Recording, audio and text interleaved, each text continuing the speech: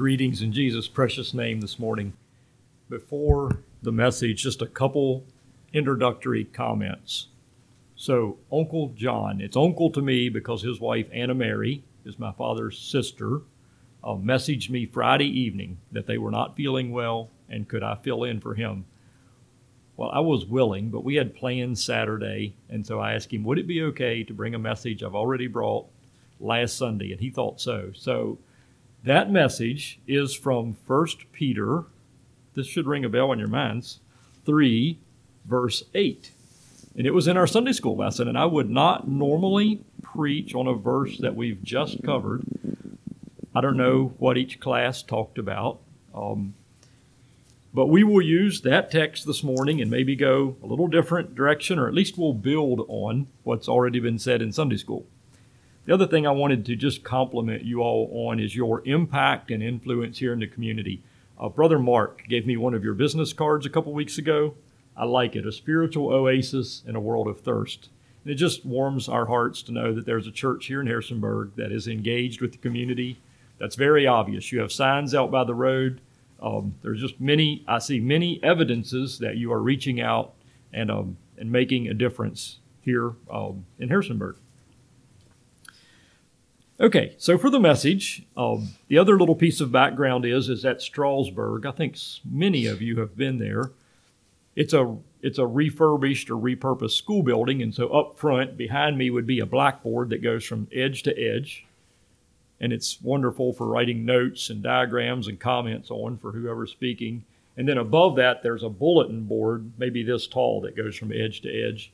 And I suppose that in its school days, it had the alphabet up there, or maybe the cursive letters for the children to review or become acquainted with. But it's been a practice there since we've known of Stroudsburg to put a verse up there. And it's changed a couple times a year. I don't know what the schedule is, but the current verse is this verse. And it didn't really click in my mind that probably that verse is chosen for the coming Sunday school quarter. And it's a key verse for the quarter. And so that's probably why this verse was up there. But as an exemplification of this verse, there was a picture put out on Teams or Telegram or something that putting up that long strip of paper, it's probably, I don't know if it's 24 or 30 feet long. And so it requires some coordination and a good bit of help. Somebody took a picture of quite a number of people standing on chairs, holding it up there while it was being stapled. And I thought that kind of exemplified what 1 Peter 3, verse 8 is saying. So now we get to this message of 1 Peter 3, verse 8. When I first saw the motto, it struck me as a good verse, a theme verse maybe that would fit for a home. Our home could use some of this. It might fit for a church, might fit for a New Year's message, as some goals for the new year. I will read from 1 Peter 3, starting at verse 1, so that you understand in verse 8 why he says, finally. So starting at 1 Peter 3, verse 1, and reading rather quickly down to verse 8. Peter says, likewise, ye wives, be in subjection to your own husbands, that if any obey not the word, they also may without the word be won by the conversation of the wives, while they behold your chaste conversation coupled with fear. Do not let your adornment be merely outward, arranging the hair, wearing gold, or putting on fine apparel. Rather, let it be the hidden person of the heart, with the incorruptible beauty of a gentle and quiet spirit, which is very precious in the sight of God. For in this manner, in former times, the holy women who trusted in God also adorned themselves, being submissive to their own husbands, as Sarah obeyed Abraham, calling him Lord, whose daughters you are, if you do good and are not afraid with any terror. Husbands, likewise, dwell with them with understanding, giving honor to the wife as to the weaker vessel, and as being heirs together of the grace of life, that your prayers may not be hindered. Finally, all of you be of one mind, having compassion for one another. Love as brothers. Be tender-hearted. Be courteous. Or if you were in the King James, finally be ye all of one mind, having compassion one of another. Love as brethren. Be pitiful. Be courteous. Or one more translation yet. Revised Standard says it this way. It's a bit poetic. Finally, all of you have unity of spirit, sympathy, love of the brethren, a tender heart, and an humble mind. And you might notice there at the end it uses the word humble instead of courteous. And I noticed that about half of the English translations used humble instead of courteous. So they're probably quite related, and maybe translators had a bit of a time differentiating which one. But they're also quite similar, really, when you think about it. So as I think about this verse, a couple things came together for me. One was, why did he say finally in the middle of the book? So if you have 1 Peter there, you have 5 chapters, and he says finally in the middle. Why is that? Well, he was summarizing, I think, what he had said to that point, and maybe especially what he was saying in chapter 3 about relationships in the home. But he also had talked about suffering for the Lord, and so you would have to think about your attitudes toward your persecutors. And he says, finally, after all of that. And was the rest of the book just a long postscript, a PS, or was he like some preachers, they even after they say in closing, they still have a good bit to say? I'm not sure. But he says finally, and then goes on to touch on some other things that they were facing, the church that he's writing to. So it was hard for me to separate between sympathy and compassion. So I've rolled those two together and tried to condense this a little bit. So we have the subject of unity, that is, have unity of the Spirit or be of one mind. We'll talk about that. We also have love in the brotherhood, and that is next Sunday's lesson. So I will probably go lightly on that one and let the teachers pick that up. We have the idea of compassion or tenderheartedness. Thirdly, and then lastly, an humble mind or a courteous person. And we'll close then with courtesy in the brotherhood. So as we think about unity, I think this came out in our Sunday school lesson this morning about unity and how far do we think when we think about communication. What does unity look like? I would invite you to turn to Ephesians 4. Some of you have probably heard me say this before, but we tend, I think, as people sometimes to focus on our differences, which are quite low as far as percentages go. We may agree with someone, whether it's at work or at church, maybe even 98% of everything, and yet there's 2% we disagree on, and so we tend to get wrapped up and focus and think about and try to resolve those last 2%, when I think we would spend a little more time back on the first 98%, and I think that's what Paul was saying to the Ephesians when he writes here, Ephesians 4, verse 1. He says, I therefore, the prisoner of the Lord, beseech you to walk worthy of the calling with which you were called, with all lowliness and gentleness, with long-suffering, bearing with one another in love. And so Paul is saying the same thing that Peter says, basically, in our verse. But then he says this, as far as unity. He says, endeavoring to keep the unity of the Spirit in the bond of peace, there is one body. And so he's focusing on the similarities. One Spirit, just as you are called in one hope of your calling. So that's a hope of eternity with the Lord and a hope of a life with the Holy Spirit guiding us. He also says in verse 5, there's one Lord, that's Jesus Christ. There's one faith, that's Christianity. There's one baptism, that's being baptized into the body of Christ. One God, God himself, the Father of all, who is above all and through all and in you all. And so I'm saying as far as unity goes, that I think sometimes we focus on unity and we try hard for unity when actually unity, like some other things, maybe like humility, is a byproduct of a deeper thing. And that deeper thing is having a common focus, a united front, a clear vision. And I think if our focus is more on what we agree on and we encourage and build up and communicate like our lesson was today, unity becomes kind of a side effect of love and communication in the brotherhood, where if we work so hard on the last little point that we don't disagree on, that we do disagree on, and we feel like we have to resolve every tiny infinite detail, we can lose unity because we get wrapped up in what we don't exactly see eye to eye on. And so unity has a lot to do with focus. It should be outward and upward. And if it's inward, it should be strictly on ourselves and not critically toward our brother. It does say to admonish one another. I agree that is necessary, but unity in the brotherhood doesn't have to be perfect unison. Someone explained it this way. It's like singing, they said. Singing in unison is beautiful. Singing in harmony is better yet. And when you sing in harmony, there may be someone on this note, another group on this note, another group on this note, but they're not in disharmony. They're complementary. And so as we think about that, I'm glad that our statement of faith, it's general principles. Largely it says, for the men, hair should be neatly trimmed. It doesn't exactly say 1/4 of an inch. It says for ladies, modestly dressed or of not showy fabrics. That's general principles that can be applied. I'm just glad that doesn't say you have to wear Nikes or you have to drive a Dodge or your car must be whatever.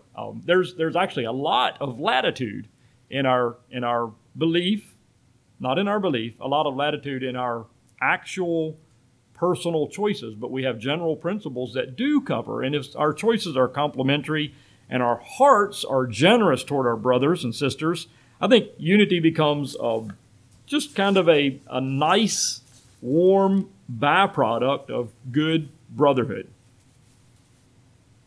Secondly, let's think about compassion a little bit. We have that verse here in 1 Peter, compassion. I noticed especially, you can read this in the Gospels, so Jesus, when he was here on the earth, his ministry lasted 3 years approximately, and I think those 3 years were tremendously busy and maybe a good bit stressful. Not that I think the Son of God was stressed, but there had to be a lot of pressure. There were many people that were sick. There were many needs to be met. There was his disciples to train, and Jesus was meeting these needs. But I notice many times in the Gospels, and let's turn to Matthew 14, just as one of these. There are quite a number of others.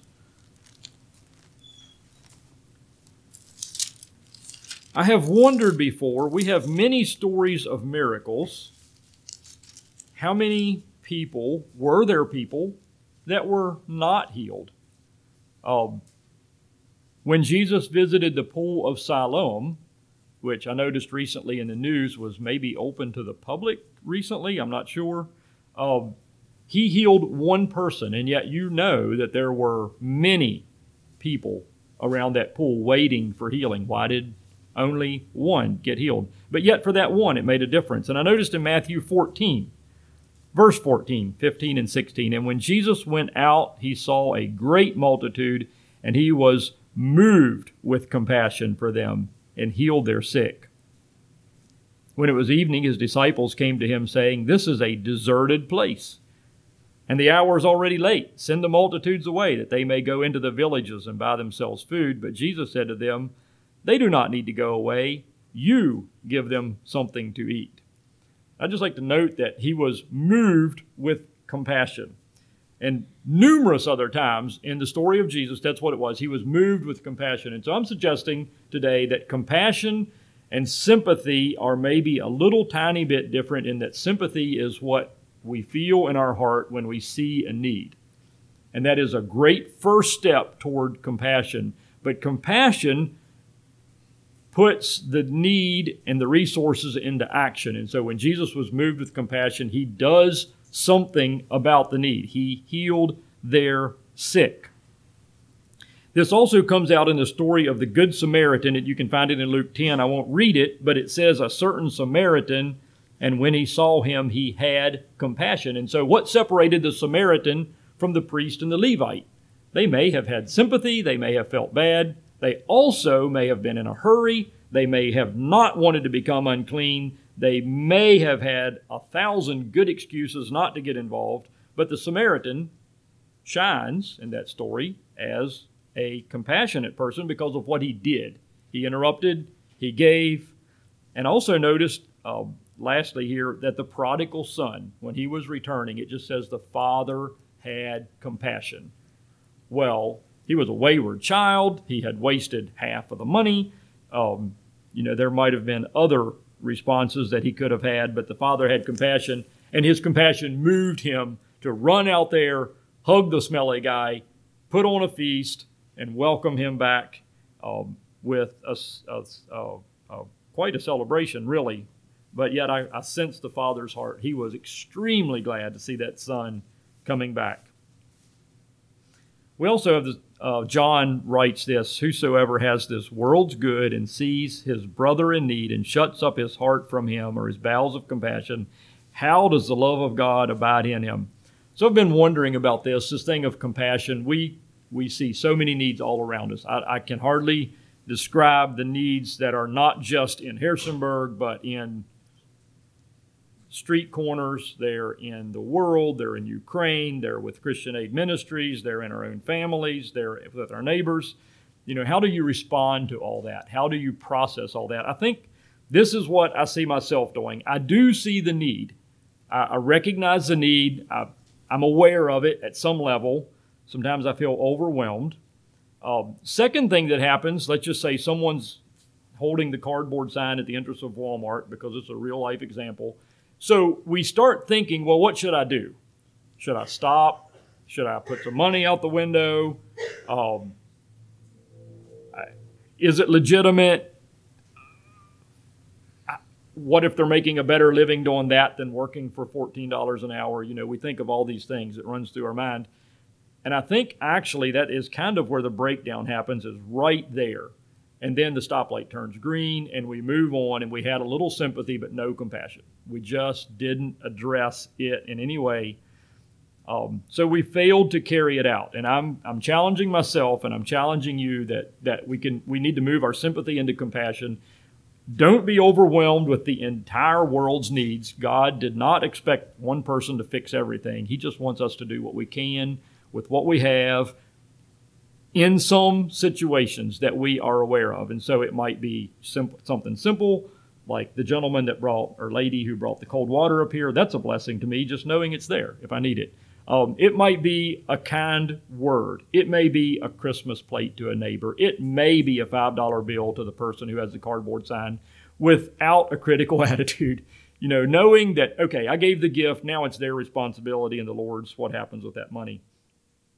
I close this point with this quote from an ungodly man, but he was right. General George Patton, he was not godly, but he said this: "A good plan executed now is better than a perfect plan next week."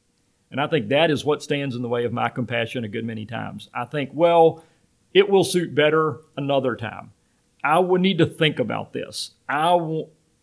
It doesn't suit, or whatever other thing we can come up with.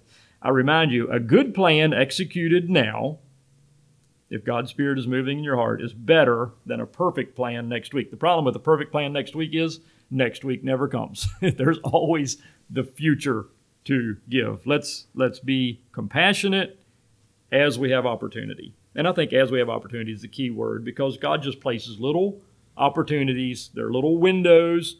Time is moving. It opens. We can either act or not, and then it closes and we go on. And I think history will be written by what we did with those little opportunities to bless people.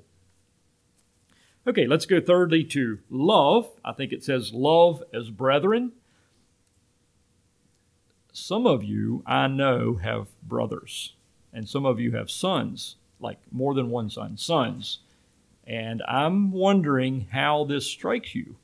Love as brethren. And so our boys stick together pretty tight, but they also scrap a little.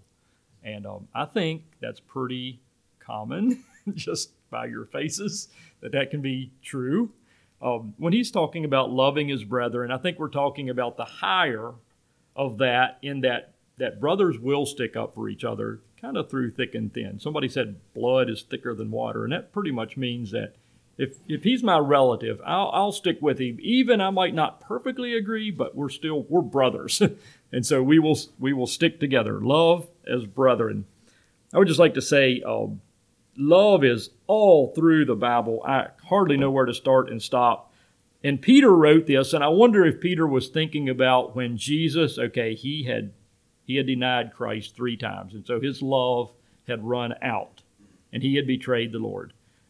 And then Jesus asked him 3 times, "Do you love me?" And he basically said, do something about it. Feed my lambs, feed my sheep. And so maybe Peter was thinking about that when he says, love his brother. And he's talking about relationships and the brotherhood. Also, this whole thing of love, the greatest commandment is love the Lord your God. And the second, Jesus said, is love your neighbor as yourself. And I just remind you that love is the operative word for both of those. And so love is just the verb that the whole gospel is composed around. I think someone in the men's Sunday school class read John 3:16. God was moved with love and gave his only begotten Son. Jesus was moved with love. He had compassion. And so you might say that love underlies unity, compassion, courtesy, and humility. Also, this morning, I think 1 Corinthians 13 was read. And my mind went to that because Paul was writing about love. And let's just turn there briefly to notice something about love. 1 Corinthians 13:4. I want you to notice that love does not exist in a perfect environment. Love is expressed when love faces difficulty. In fact, Jesus said, if you love those that love you, what's so notable about that? What is so complimentary about giving so you can get back? Rather, love is a response to difficulty. Notice verse 4, charity suffereth long. So there is suffering. Somebody is causing trouble and is kind. Charity envieth not itself. Charity vaunteth not itself, is not puffed up, does not behave itself unseemingly. And so that's the natural reaction is, well, they did it, so I'll do it back. Seeketh not her own, is not easily provoked. And so it sounds like there's somebody provoking a little bit. Thinketh no evil, rejoiceth not in iniquity, but rejoiceth in the truth. Beareth all things. Oh, so there's things to bear. There are injustices. Believeth all things, hopeth all things. Yes, in an imperfect world, we look forward. We hope all things, endureth all things. That's because we live in a very imperfect world, endureth all things. And so I just remind you, love isn't a perfect thing in a perfect vacuum with everything is just all good all around. No, love is a proper response to a rather improper surrounding. You can see that in 1 Corinthians.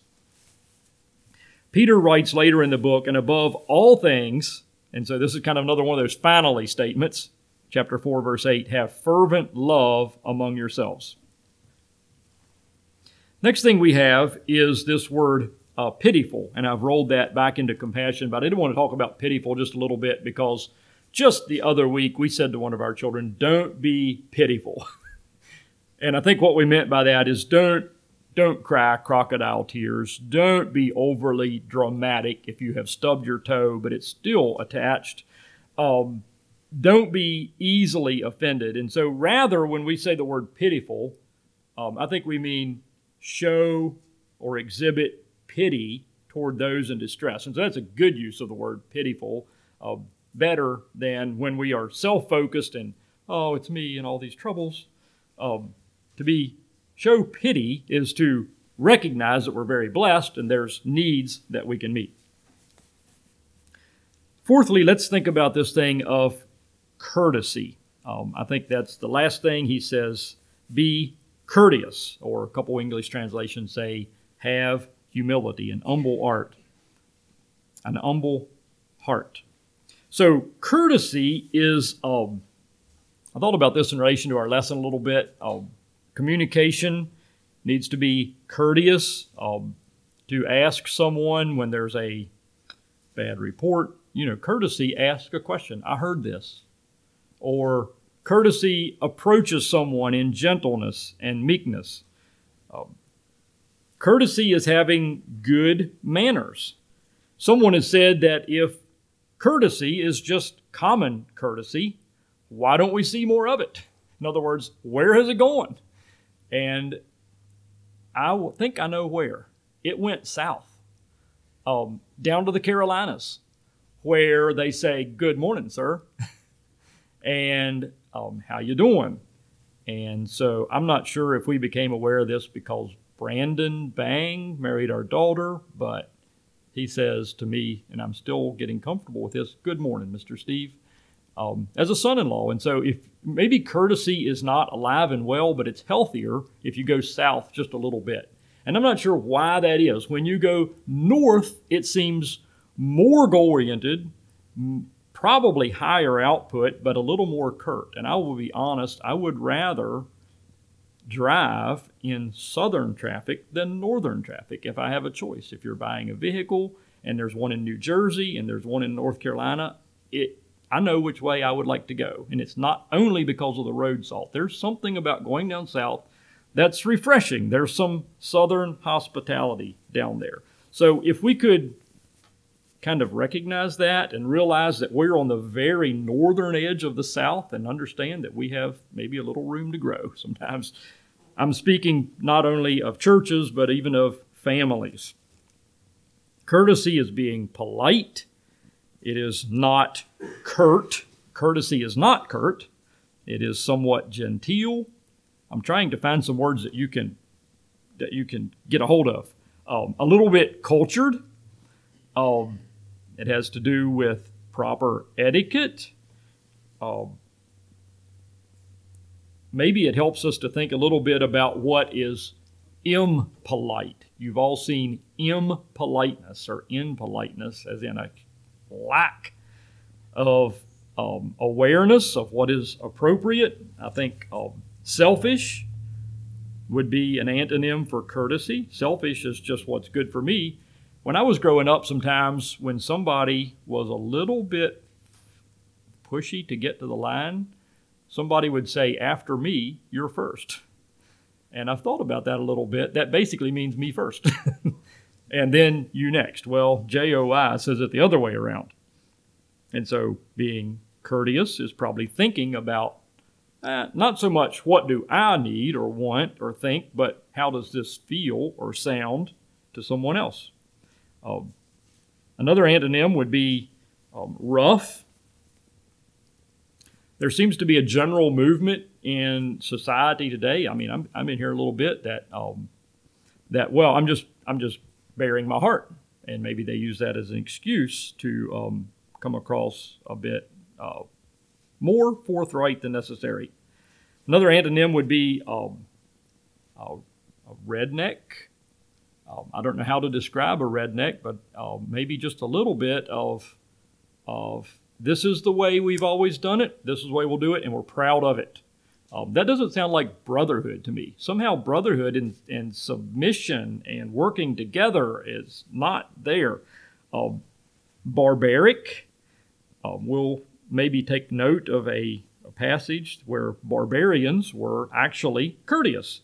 Another antonym would be crude, which I hope we never have any hint of. And as I thought about it, discourtesy, or it can range from a wide variety, all the way from the oblivious, as in I do something that is not courteous and I have no idea. And so it's kind of you to let me know that in some kind of a gentle way, to the obnoxious, as in I know I'm big and loud and I don't care. That's just how I am. And so discourtesy can kind of cover the whole range of those two things. This morning, I'm holding up Abraham as a little bit unlikely example of courtesy. If you have just a little bit of time, not right now, but think about, you can read this in Genesis 23, but there's two times that I think that Abraham shows as exemplary in courtesy. One was when he and Lot were both very prosperous. I don't know which was older. Abraham was the uncle, Lot was the nephew, but their herdsmen were arguing, and it had to do with crops, pasture, maybe water. And Abraham recognized the need, and he said to Lot, "Why don't you choose? And you can take the left or the right. You can take the plain or the hills. I'll take what's left." Well, that is super courteous for a very wealthy man, a very influential man. And it's interesting that Lot makes not much comment. He looked, he saw, and he chose. End of story. And then, well, not end of story, because that led Lot down a path that was very detrimental to his family, even to himself. There's another time that Abraham negotiated, if you will.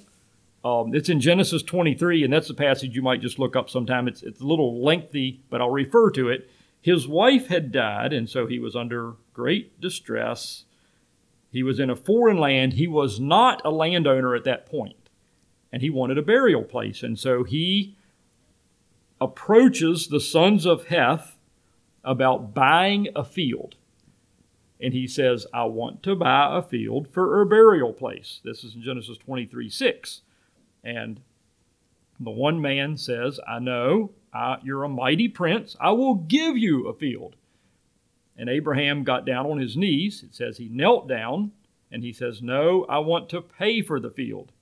And then the man said, well, the price is 400 shekels of silver, but what's that between you and me? And I just say this negotiation sounds so different than the one with Lot, as in you can choose and Lot chooses. And so this sons of Heth, Hittite, they were kind of negotiating about who was going to get the better end of the deal, but not because of a cheap, the other way around. And I say that's different and a blessing. If you think about courtesy, he exercised great courtesy. And so it actually turned out well. He ended up paying for the field, and I think the local people where he dwelt were blessed by his generosity. He didn't haggle, except that he wanted to pay, and they were willing to give, but he ended up paying. Also, as far as courtesy, somehow courtesy and hospitality go together, and we felt that this morning. Someone called us last evening to make sure we were well taken care of. This actually also happened in Acts 28. Remember that Paul and companions were shipwrecked. There was a storm, there was rain, and there was cold.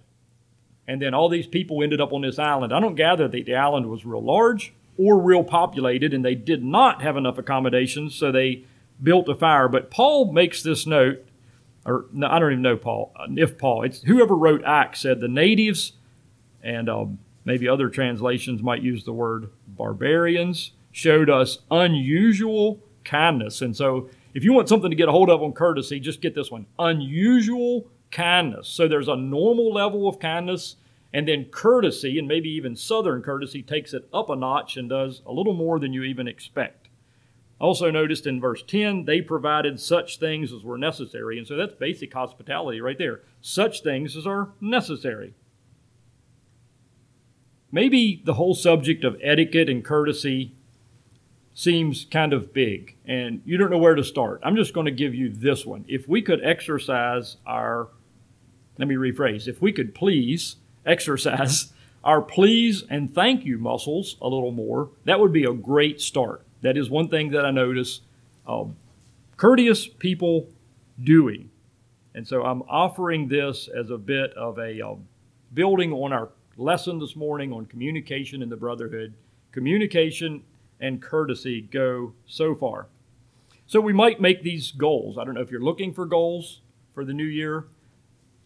Unity in the brotherhood, love in the brotherhood, compassion to the needs, and courtesy. Well, those are my goals. God bless you all.